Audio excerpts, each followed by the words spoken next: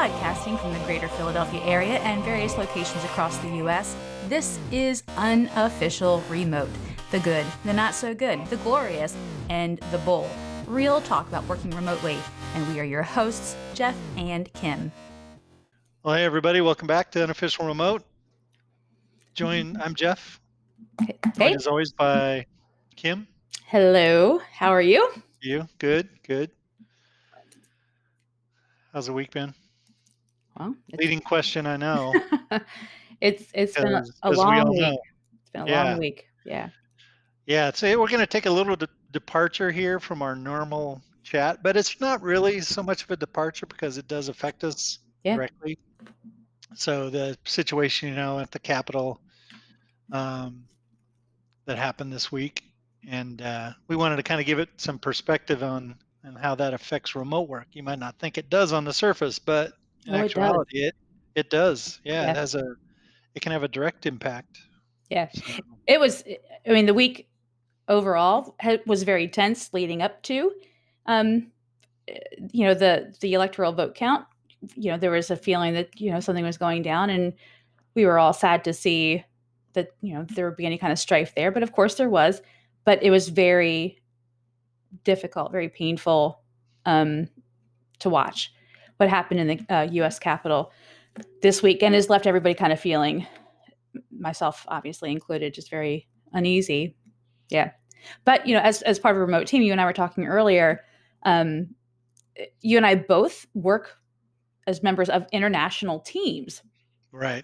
So the majority of my team, most of us are U.S. based, but we have folks that are in South Africa and France and other parts of the world. And previous teams, I've worked with team members and colleagues in China, and it's always been surprising to me to see or to hear them ask questions. They have a very vested interest and they're very aware of what is happening in the U.S. Yeah, and very. Like we were talking earlier. It's like sometimes even more aware than our own citizens about what's going on in our country. So, which is always interesting to hear. Yeah, because they bring up topics.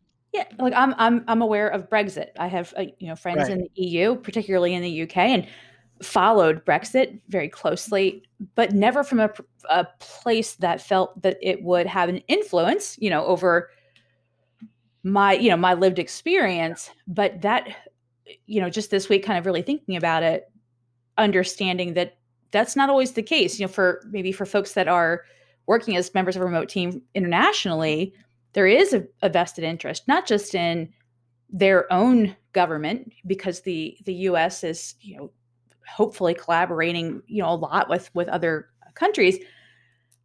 But you had pointed out earlier, and I hadn't even sadly had thought about it at that moment, that they have a concern about that because that could influence their ability to work as a member of a remote U.S.-based team. Yeah, some countries are very restrictive on what they'll allow their citizens to do, and so you have to get government approval to actually go outside of the country as far as internet access. And so for teams like that or members of a team, the politics can really play a big factor in if they're even allowed to have a job. Yeah, I don't think it's so much the case with people that are working in France or South Africa, but I know team members that I've worked with that are in China. Right. Yeah. How they join team meetings, often maybe done through like a meeting platform, maybe like Google Meet at some point, or a different meeting platform at a different point, depending on what's approved by the government at that time. We find ourselves right now, I think it was just yesterday, we saw the leadership of China that kind of tensions are raising or being raised in light of what has happened this week. And that anxiety may be added to folks that are working from China. Yeah. When tensions are raised and we see just different, policies being put in place or whatever the case may be, limiting potentially their ability to join their team. Yeah, some of the platforms you take for granted that you can use, like Zoom, Google Meet, those sorts of things. Other countries, they have very specific, applications that they can use because their governments require certain things from those companies, and some aren't willing to jump through the hoops. So, that's why we're limited on what we can use to talk to our, developers in China. It's certain applications and some you can't. So, Which is a challenge because I've talked yeah, many times about how when I joined a remote team, feeling that my ability to collaborate, that cross collaboration, occurring right. at a much grander scale than when I was co-located in an office with somebody, that was not the case when connecting or collaborating with somebody specifically in China. Just in my experience, I Yes. think probably that applies to other countries as well. I haven't had that opportunity. So, whether that be South Africa or France or Sweden, China has been the one that there are obstacles to kind of Right. overcome to be able to do that. You have to work to be able to collaborate. And I think we have to be cognizant of that and work harder, not just like bypass that opportunity to collaborate with them because there are additional challenges to that, but work harder to collaborate, not dismiss it because it might take a couple extra steps or clicks or whatever to Yeah, make 'cause sure. it's definitely worth it. We've both seen that it's definitely Yeah, worth it. They bring a lot of value to the table, and just the personal level. yeah. Yeah. I've I have been so my life has just been so enriched by the people that I've been able to work with um, that are outside of the U.S. I've been very open with some of my most treasured friendships have been established in a remote setting, Yeah. and the same is true for my remote colleagues as or my international colleagues as well. Well, you Um, have more now with the company you're with. You have even more countries involved in that remote work, as your working colleagues are spread all over many more places on the globe than they have been in the past. yeah, yeah, definitely. All so South Africa, Sweden, France, however, all primary, English as a first language or as a second language. Hmm. So not the challenges have not been there as much as it has been in the past. Connecting with colleagues that are in China, but it's always striking to me how in tune people outside of the U.S. are with what is happening within the U.S. and being a member of a remote team that gives you that unique perspective, that unique experience, and it really helps just develop a deeper insight into your role, on a global scale. Yeah. Not your role individually, but our collective role as U.S. citizens, and what happens here, and how it does absolutely impact um, our colleagues and colleagues to come, in the future, Right. or Yeah. just Sure. individuals around the world. So it's been interesting this week to kind of just see them very concerned and worried for those of us in the U.S. and asking how everybody is, and um, but also clearly there's anxiety from them for themselves as well. Um, but yeah, so it's been a long week, and so we'll see. We have the inauguration coming up on January 20th, so we have 12 days, 12 Yeah. days, 12 days between That's a now and long then. 12 days. Yes. We'll see.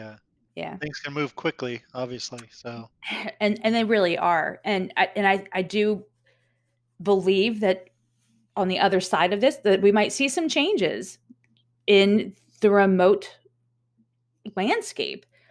Yeah, which because is a that's big what, concern because you don't know, because, you don't know these people that are making the rules, they don't work remote. or ever have that the context to understand the decisions that are Correct. being made Yeah. have those far-reaching impacts. um I would hope that they would get advice from people that actually work remotely and, take that well, into consideration, but we know how that always goes. So I'm not going to hold my breath, yeah, but yeah, you're definitely right. It's a big concern. yeah, yeah. So we're gonna have to see how it shakes out. But you know what, Kim? We're going to be on top of it, and we will let our listeners know.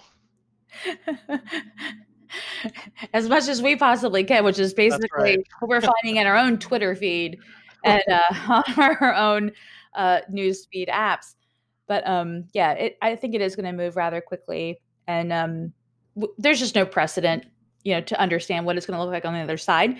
But one of the big primary benefits for companies going remotely is the ability to attract talent that's not local. So if you're a brick and mortar business, when you put out a job listing, you're recruiting people that are local, geographically local to your business.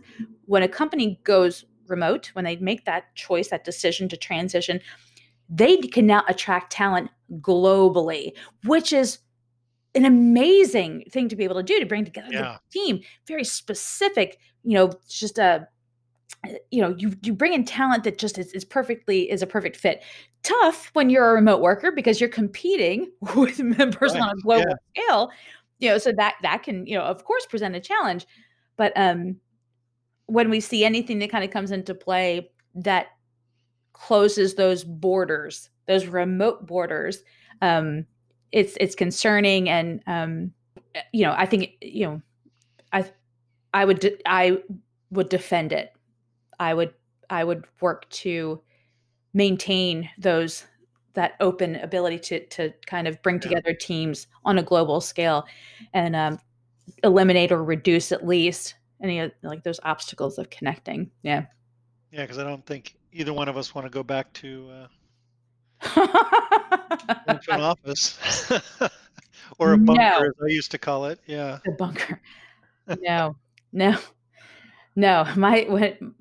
One of my last co-located, when I was working in the nonprofit sector, one of my first, professional positions, not just, but not my first salary positions, I was in a basement, no windows, no windows, no nothing at all.